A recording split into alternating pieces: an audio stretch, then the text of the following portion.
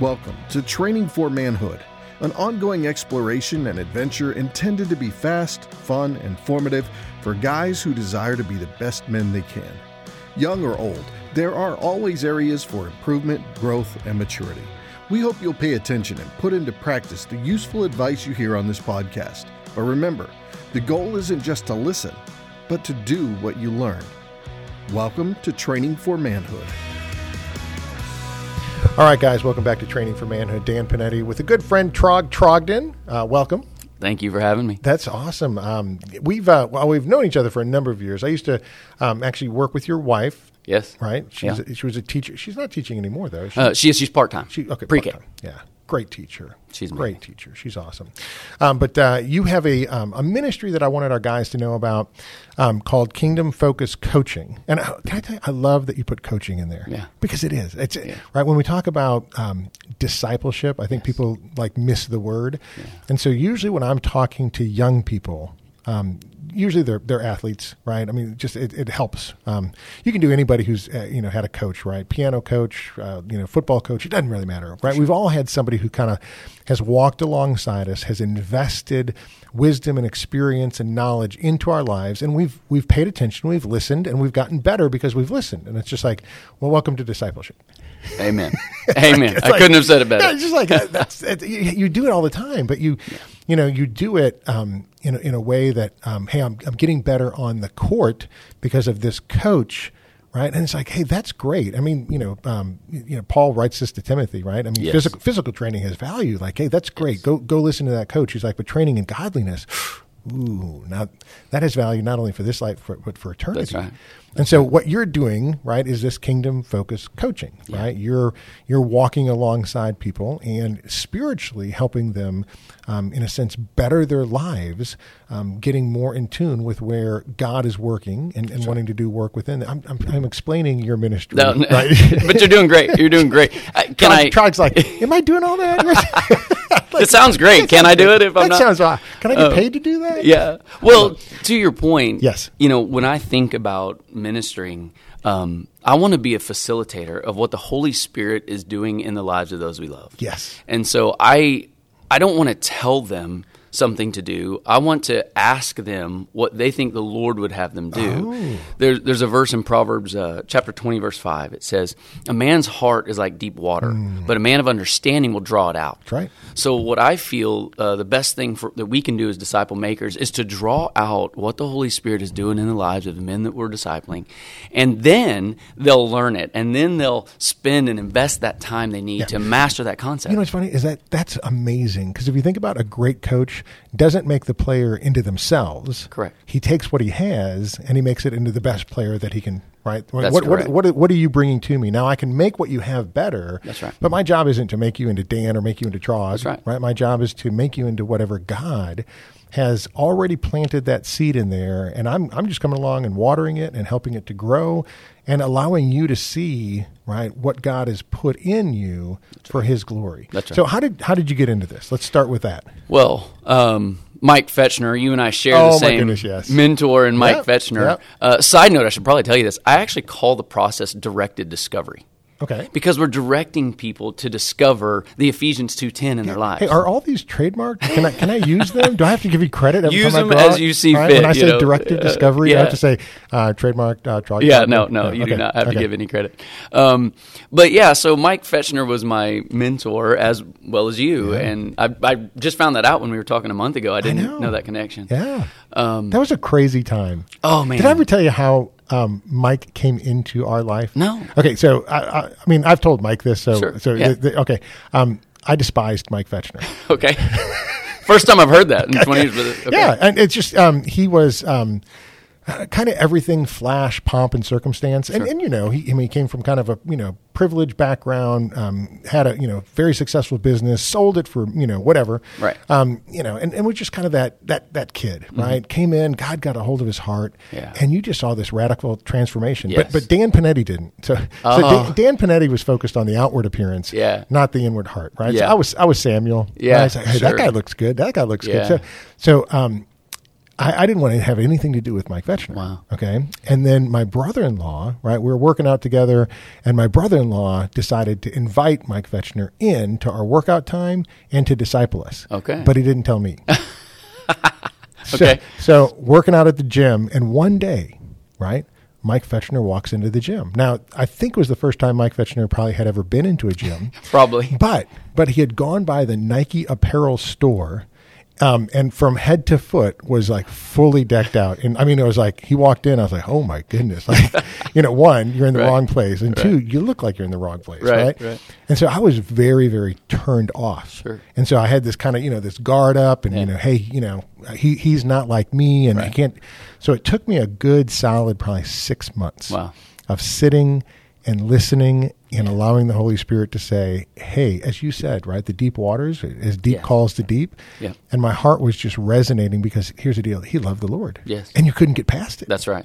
That's right. You just couldn't. As much as you didn't like the exterior, the inward heartbeat was just God's heartbeat. Yep. And it was just like that.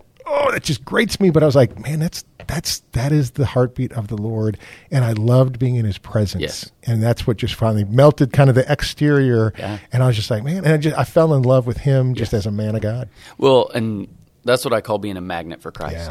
Yeah. Being somebody that others want to be around, not for yourself, but for the glory of God. Totally. Right? Yeah. And that's the way Mike was to me. He was definitely, he liked style. Yeah. He was definitely a musician. I can't play any instrument.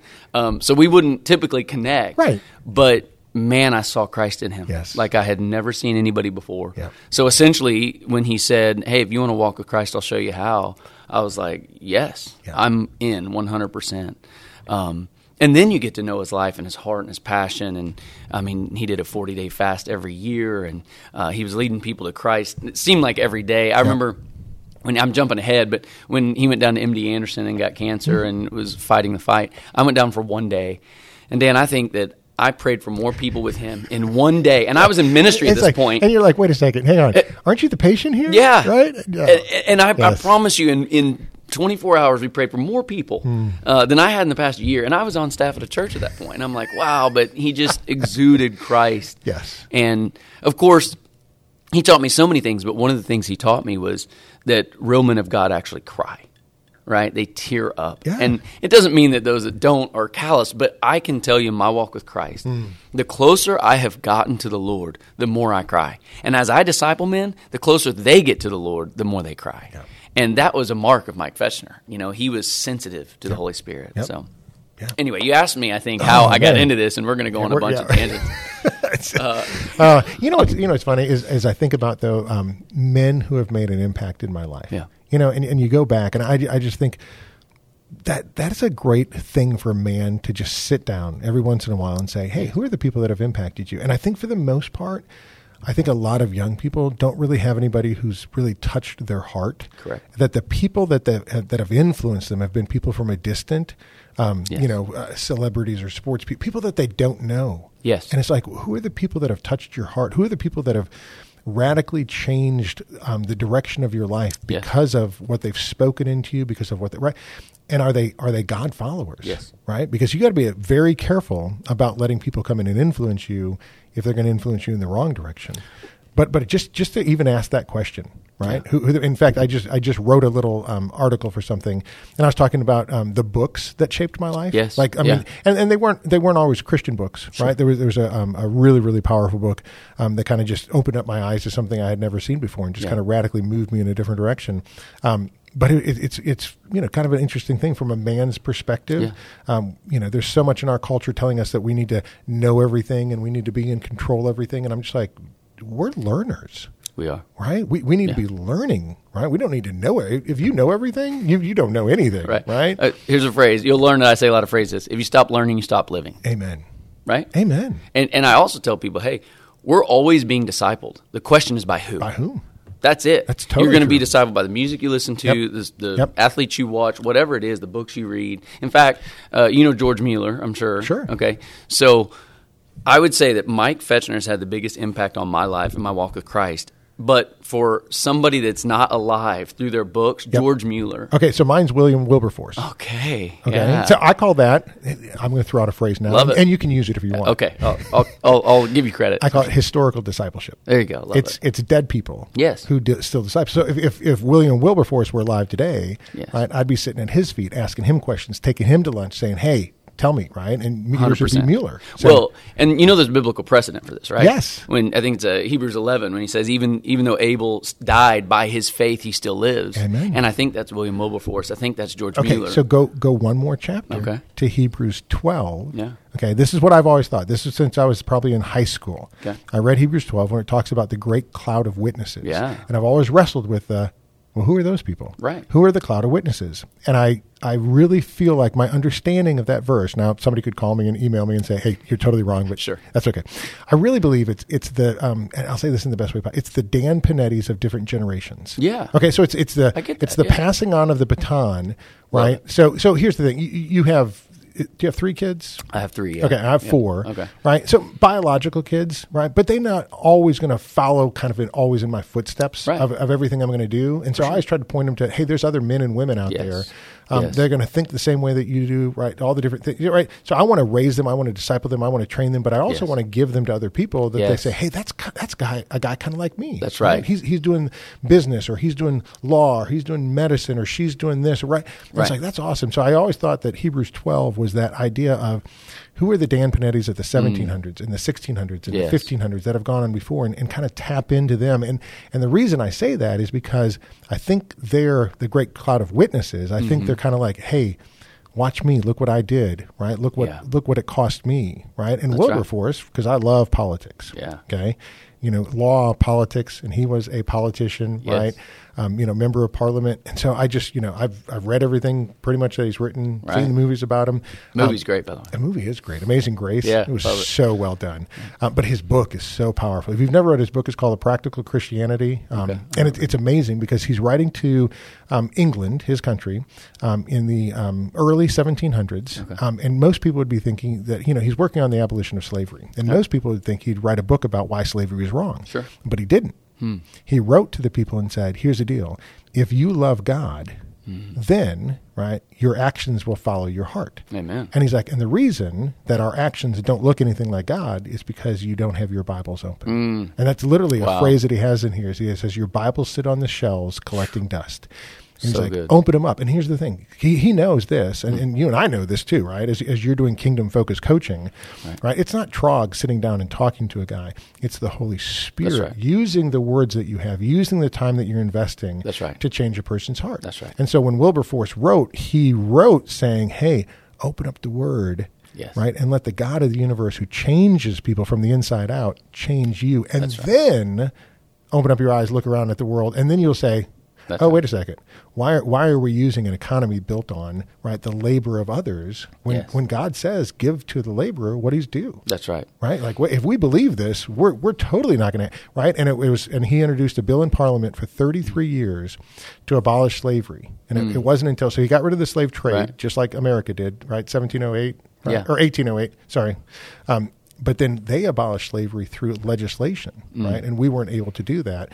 But it was 33 years, introduced the same bill. faithfulness. Right, the faithfulness, right? I mean, just an amazing thing. The other thing I love about him is he memorized Psalm 119, walking to Parliament every day. That's awesome. He'd walk to Parliament, and just that simple, sweet Yeah. time, he'd fill his mind, right, with the law of God, Yes. and he would let that resonate in everything that he did. That's so good. My discipleship group this morning, I meet with a group from North Carolina over Zoom, and we were talking about how often we try to look at the different fruit, and we even look at the passage as, love, patience, peace, kindness, goodness, all these things as different fruits. Right. But it's the fruit. It's the fruit So if we focus of the Spirit. Exactly. So if we focus on the root, Yes. being connected to Christ, planted by the streams of water, as Psalm 1 says, Yep. then that fruit will automatically and naturally spill out, right? We spill out what we're full of. Amen. So, and that's either good or bad. And so Totally. if we're full of Christ and the Holy Spirit, then he's going to come out in everything we think, say, and do. Yeah. But if we're full of the world and of whatever, sports and music, it doesn't matter what it is, that will spill out as well. Yeah. And so, I just think we focus too much on it's funny. It's I can't remember who. I think it was a Thomas Brooks thing. He was talking about if pride is the root of your life, then the fruit that you bear, even though the world, it may look good, right? So you may be a successful businessman or woman. Yep. But if pride is the root of your life, then pride will be in all the fruit of your life as well. And so everything that you produce will have that essence, right? That seed of pride in it. Yes. And that's the concept, is like from a Christian perspective, right? Which is why you have to get rid of the seed of pride. That's right. You got to get rid of the root of pride, right? And you've got to replace it with the root of Christ, because then everything that you produce in life will have that root, right? That's in good. the fruit that That's you bear. good. So that's powerful. Well, I've heard it said there are no atheists. We all have a God. That's right. And a lot of them are lowercase gods because they're self. So it's either the self or the Savior, Jesus Christ. Which doesn't make any sense. Honestly. Right. Honestly, right? A guy wakes up at 5 o'clock in the morning, and it's like... Well, I don't. Maybe you do, but I don't. Well, of course I do. What time do you get up? Not 5 a.m. Different goal. But okay, so you get up. Okay, the Earth is spinning, right? You are on this tiny little planet in the midst of something that's. I mean, have you seen some of the pictures from telescopes? Oh, they're amazing. Okay, and you think, oh my goodness, right? How does all this even make sense? Right. It just the little bit that you and I know blows my mind. Has to be a God. And that person is kind of like, I got this all under control. Yeah, I'm good. I've got it figured out. I got it figured out. Right? I'm the God of my life. And you're like, okay, so that can't be true. Right. There is obviously something more powerful and bigger than you are. Now, you may not want to know what it is, and you may not want to surrender your life to it, but you have to admit there's something else going on here than just you. Right. Yes. And so all nature declares His glory. It's just impossible to look and go. Right? Who was it that wrote? I think it was C.S. Lewis who wrote, "If the stars only came out one night a year." Yes. Right? We would all put down everything that we were doing. We'd go outside. We'd look at the stars. But because they're out every night, and because you and I live in a city. Yeah, we don't see them. And we don't even see them. We don't even pay attention to them. If you've been up in Colorado. Oh, yeah. Yeah. Or New Mexico or any of the mountains or any of it, right? And you go out at night and you're like, what is that? I mean, it is. It's crazy. Mesmerizing, right? Yes. Well, you remind me of Brother Lawrence, who everything he did, but the beginning of his story was he sees, I guess it's like fall, right? Like February, and he sees a dead tree, and he thinks, oh my, this tree's coming to life, in a month, and he fell down on his face and worshiped God. It's so cool, right? It's just practicing the presence of God by Brother Lawrence, right? One of the, he's washing dishes, and one of the things he's like, as God washes me. Yes. Right, and makes me clean, right? Here I am washing these dishes. And here's the thing, the temporary washing, right, of the water of the word, which I need every day. That's right. But then the one-time washing of the blood of Christ. Amen. Right, that as Peter's just like, well, then wash all of me. And Jesus is like, hey, dude, hang on, right? We're getting to that. I'm about to go to the cross. Don't jump ahead, right? But the whole idea of, right, so much of this world gets on us, and we need to be washed clean of this world, of the world. And how do we do that? Through the Word of God. Yes. But there has to be that one-time washing. Has to be. I think it was James McDonald that said, with the Holy Spirit, he said, one filling, many infillings. Yeah, that's right? Good. Because we have to be born again. I mean, the Word of God is living and active. Yep. But once the Holy Spirit comes into our heart, then He illuminates it, yes. right? Like I've had friends that come to Christ and Muslim backgrounds or whatever, and they'll call me and go, man, I've read the Bible before, but did you know this? And I'm like, because they had read it with their mind's eye, their natural eye. Yeah. But as a book of literature, or as a book of this, or a book of information, history or whatever. even if people, you've heard this before, right? Like you go to IKEA, right, and you want to put together this furniture from a different country that doesn't make any sense, right? And so you get the instruction manual, and I'm like, okay, so here's the deal. The Bible is an instruction manual, but it's so much more than that as well. Yeah, and when the Holy Spirit illuminates to you that it's not just instructions about how to do life, it's the essence of what life is. It's deeper. Right. It's an insight into God revealing who He is. Yes. And you go, well, that's different. That's different than an instruction manual. Yes. Right? Because I know an instruction manual. Instruction manuals, you read them once, you put them away. That's right. The Word of God, this is what a pastor told me when I was probably like in junior high. He said this. He goes, the Word of God is the only book that reads you while you read it. Oh, I love it. And I'm always like, I don't know if I want to read it then. You know what I mean? Okay. That made me think, I'm sorry, I have to say this, but it was, and I don't know who said it, but he said, the Bible is the only book where the author is present as you read it. Oh, right? Yes. So kind of similar thought, right? It's reading you as you're reading it. Which is either a positive or a negative. Well, yeah, right? If you're living in sin, it's yes, right. Like if you don't know the author, or if you're right. or your idea and your image of the author, right? A lot of people have this idea of, oh, God is a father, and it's like, and they have a bad picture of a father, and so they don't want to have anything to do with him. Right. But if your idea of a father is somebody who loves you, right, who will sacrifice for you, who will lay down his life to protect you, and if he's sitting there watching you read his book, you want to read it all the time. I want to read it because I get into your presence. That's right. That's a great way of looking at it. Well, and again, Psalm 16:11, I believe, says, "In His presence is the fullness of joy." Amen. And so, one of the things I talk about a lot is, a holy addiction. Right? Are you wanting to get high from the world standpoint, right? Or are you wanting to be with the Most High? Yeah. Ooh. Right? Ooh. And can we use that for a T-shirt? Sure. Yeah, we can T-shirt it up, man. We'll have about 12 T-shirts when we're done with this podcast. And we'll sum to about 12 people. Yeah, right. But no, I do think that's important because so cool. If in His presence is the fullness of joy, then why am I trying to find joy apart from Him? Yes. Why am I trying to cope with life in different ways? Because answer it. Yeah. Answer it because I control that temporary joy. Correct. You know what I mean? Correct. And if I control that temporary joy, even though I know that joy is going to be fleeting and go away, it's still me controlling it. And that's what I can't get into, right? The fulfilling, eternal essence of who God is, because then I have to admit, hey, I'm not in control. That's right. That's such a powerful thing. Well, and again, I call it the rice cake. Like, I'm hungry, I eat it, it looks good enough, but, 10 seconds later, I'm like, what did I eat? I just ate air, Do you remember? You were probably super young when that happened. When rice cakes were like... Oh, they were the thing. They were the thing. Yeah. I mean, and you had to put peanut butter on it just to make it any kind of sustenance. You were losing weight eating it. It's like celery, right? You burn more calories chewing it. But that's a perfect analogy of the world. Of the world, and we're trying to satisfy. It's just empty. Ourselves with rice cakes, and we're burning more energy, wasting time. Eating these rice cakes and coping with life in other ways than Christ, who is the sustainer of life. Hey, if you're under 30, you need to go Google rice cakes. Yeah, because you have no idea. It was a fad. It was a fad, but it lasted a long time.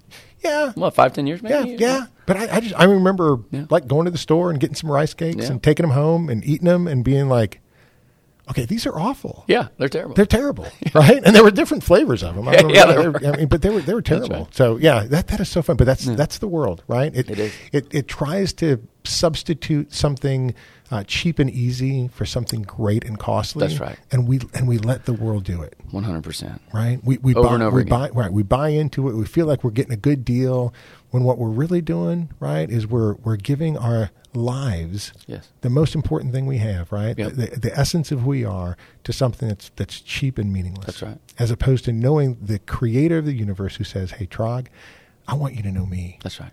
Right? Now here's the deal. If you want to know me, it's going to be on his terms. That's right. That's right. And it's going to be through his word through the power of his son. That's right. But it's out there for you. Yes. So that's right. So okay. So how did we start this question? I don't remember. Was this getting into how did you get into this? I think you said, "How did I start? How did I start this?" This might be a 5-hour podcast. We're gonna pull a Joe Rogan style podcast with like 5 hours. You're gonna edit it for a long time. Well, can I tell you my story because I think it'll give some context? Yes. So, my grandfather was a pastor. My dad taught at a Baptist school. I grew up in Bolivar, Missouri. So if anybody knows Southwest Baptist University, the Bearcats, purple and gray there. But it was a small town. Purple and gray? Purple and gray, yeah. There's the colors. Interesting, right? Okay. But it works, right?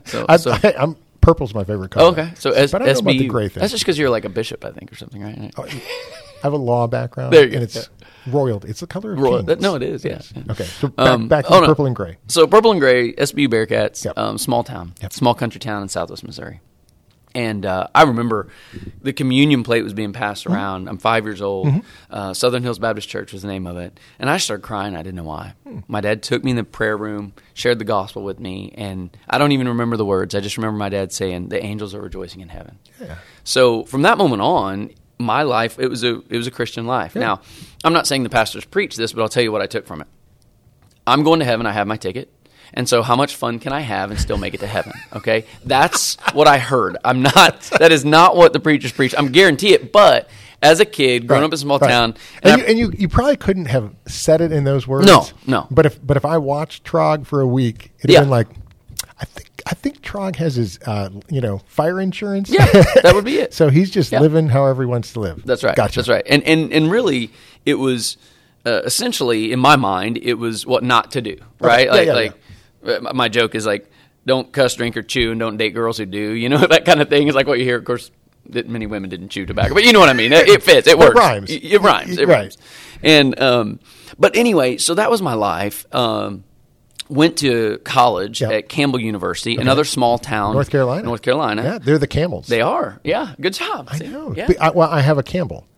Do you? Okay. And I had a cousin, right, kind of a distant cousin, who played baseball because they have an incredible baseball They program. do. They just had 2 guys go to the minor leagues last year. Yes. So, but yeah, so I didn't know you went to Campbell University. Campbell University, yeah. A beautiful place. It is gorgeous. Yes. I looked at Dallas Baptist University. I looked at Baylor. I looked at Mary Hardin Baylor, and I went to North Carolina. I was like, North Carolina. Oh. I was like, I'm in blue skies. Yes. Awesome. Yeah. Yeah. So you're there, and I'm there, and same kind of life. I look back and I see God working in so many ways, but essentially I get my undergrad and then my MBA, and then I came down to Dallas to make a ton of money. Okay, so 2 degrees at 23. Longer story here, but I came down here. I wanted to be rich, and I thought, hey, Dallas is the place to go. Dallas is the place to go. Amen. And I thought the more money I made, the more I can give to God. Right? That was my mindset. You know what? But I've mentioned that to God too. Well, we probably all have. I just had to learn. I mean, I would literally go to these business conferences, and then I would get home, and in the King James Version it says, "Labor not to be rich, cease from thine own wisdom." And it was like God would just punch me in the chest, right? And then I'd be, flip to another page. I know. Can I keep reading? And so here's what happened to me, and I'm kind of fast forwarding, but I had to realize that I was worshiping money. Yeah. Now, it wasn't money itself, but it was what money did for me. Yep. It was my peace, security, comfort, etc. You were worshiping you. Right. Back to self. Amen. And so God had to show me, hey, all that you think money does, that peace, that security, that comfort, am I not that? Yeah. And if I am, and like God's talking to me kind of thing, if he is, then why am I satisfied with this other thing that can fly away, as the Bible says, right? Like, it's fleeting. So anyway, that was essentially my journey, but I came down to Dallas, working in business, got plugged into Prestonwood. Now, you got to remember, go back to Bolivar, 7,000 people, small town. Campbell, even smaller. Yep. Okay? I come to Prestonwood, little bit Six larger. Flags Over Jesus, right? We got 40,000 members, and I'm in a church service as big as my hometown. Oh, wow. And I'm like, I'm not going there. But what happened was Jarrett Stevens, Matt Chandler was doing Monday Night Metro at the time. Yeah. And then my mentor, Mike Fetchner, who we talked about. And so what happened was I would come to Monday Night Metro with my friends that I brought down from North Carolina, and I would cry. Go back to the crying thing. I'd cry. And I thought, man, I can't come back. I'm crying too much. But God was working on my heart. He was ripping out that heart of stone and making it into a heart of flesh and tenderizing my soul. And so I remember my buddies would go out to bars or whatever, and I would stay at home. Now, mind you, college was definitely more of the other, but I would stay at home, and I remember reading, I was on my stairs, and I was reading Applause of Heaven by Max Lucado, and crying again, and I'm like, wait a minute, why don't I want to go with my buddies? Why am I on these stairs? Why am I crying? And God just wrecked me. Yeah. So what I say is when I was 23 or 24, I fell in love with Jesus all over again. There you go. And to be fair... And this time was real. Right. And not that it wasn't real, but you know what I'm saying. Yeah. And essentially... Let's get the theological point and get to the real point, and that is, this time it wasn't about what Trog gets out of it. It's about what God has done in your life. That's right. Yeah. That's right. And awesome. It just... The Lord just wrecked me. And so from that moment on, it was kind of this... just moment of like, okay, if Jesus is who he says he is, if heaven is real and hell is real, then nothing else matters. No. Nothing. Yeah. And so essentially, perspective. perspective, like, right? It's like the Matrix, red pill or green pill or whatever. It's like you take the red pill or whatever it is, and you're like, I cannot see anything else. Red pill or blue pill. There it is, blue pill. There you go. And I think it was C.S. Lewis. Do you think they made that movie with? Because I mean, it is a very apt description. There are once you take that pill, your whole reality changes. C.S. Lewis says something like that. He says, "I don't believe in God because I see Him, but it's through Him how I see the world, see everything else." Right. Yeah. And so this was my journey. Long story short, Jarrett Stevens and these guys really start pouring into me. Yeah. And, I just start plugging in. I start, taking a leadership role in singles Prestonwood classes, and started doing apartment life ministries, and started serving Jesus as much as I could being a business guy, until I got to the point where I couldn't be a business guy anymore because all I wanted to do was serve Jesus. Yeah. A longer story there, but I didn't have the guts to quit my job, so the Lord had me fired. It was awesome. Best time of my life. Here's another phrase. Rejection is God's protection. We don't have time for this, but it was an amazing story. I totally believe that. Yeah. I mean, I've gotten fired from 3 different ministries. Yeah. And every time God has moved me to where he wanted me to be. Yep. But I wouldn't have gotten You wouldn't have gone there. I wouldn't have gone there. I know. I wouldn't have gone there. This is my story. And God's just like, hey, how do I uproot you and move you? And I'm like, no, I don't uproot and move. And God's That's like, right. oh, yeah, you do. Yeah, you do. Yeah. Watch this. Well, and this is like, he loves us enough to not let us stay Amen. where we were. Amen. Right? And you know what? If you could teach young people that, right? Rejection is God's protection. The whole idea of, I talk to a lot of kids about, where you're going to go to college. It's like, I got to go to this college. My thing is like, here's the deal. Where does God want you to be? Right. Have you ever thought of that? Right. So when the university of whatever that you have to go there because your parents went there and all your friends are going there, and you get that rejection letter and you're like devastated, and it's like, so? Right. God closed the door, move on. He's got another one open for you. And here's the cool thing.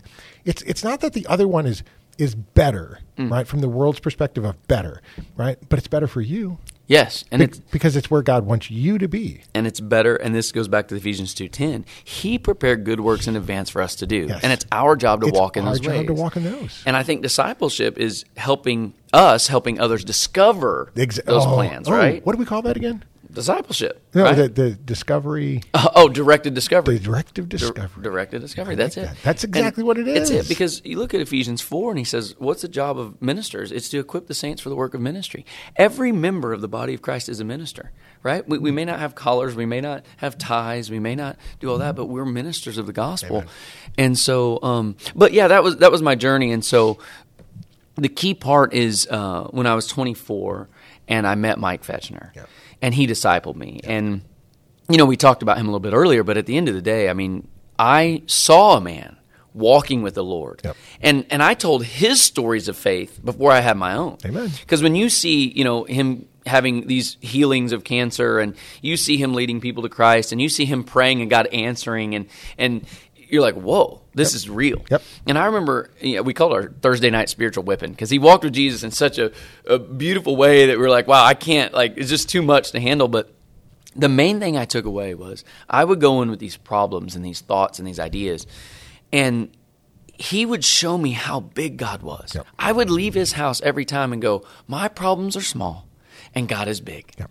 And that right there was super powerful. But so to fast forward how I got into discipleship, so he lit me on fire. So I felt like, hey, let's go take hell with a water pistol. You know what I mean? But I didn't even have a water pistol. And so anyway, a few years later, probably 5 or 6 years later, I think it was Josh Raw, if you remember Josh. Mm-hmm. He shared with me kind of these series of questions. So he poured into me 3 months. Okay, so let's do this. Yeah. Let's stop here. Sure. And let's pick up those questions for next week. Love it. All right. Let's do it. Thank you for listening to Training for Manhood. If you found the conversation to be valuable, make sure to rate us where you listen to podcasts. Also, check out additional content on our website, trainingformanhood.com. That's training4manhood.com. Until next time, in the words of King David, be strong and show yourself a man.